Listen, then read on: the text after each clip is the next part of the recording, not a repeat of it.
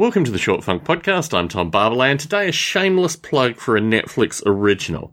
I have been watching Making a Murderer, and Making a Murderer follows a genre that I really thoroughly enjoy.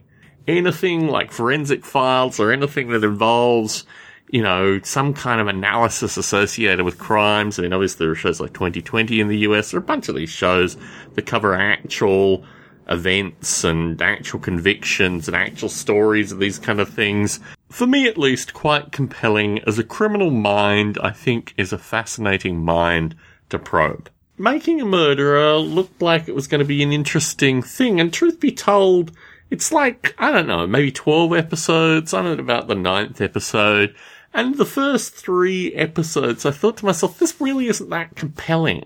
Like, the guy who's accused, below average intelligence, just kind of a guy that was picked up in a kind of police environment that clearly is not particularly positive for folks that occasionally throw cats through fires and general edge of town miscreants.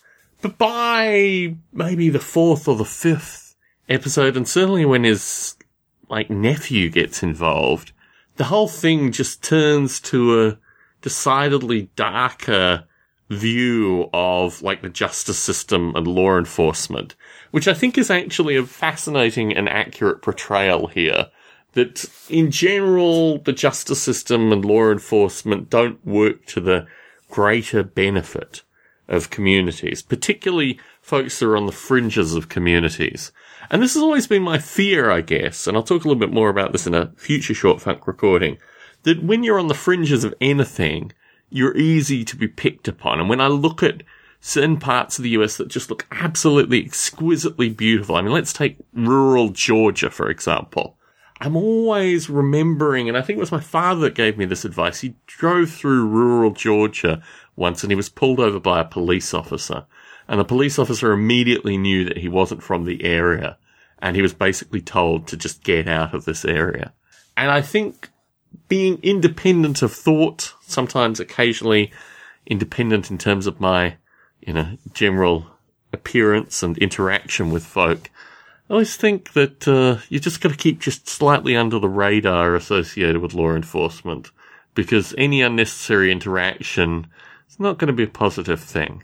And really, Making a Murderer is of that candor. I have a cousin who's a bit like the nephew in these circumstances, and my cousin's interaction with law enforcement just scares me.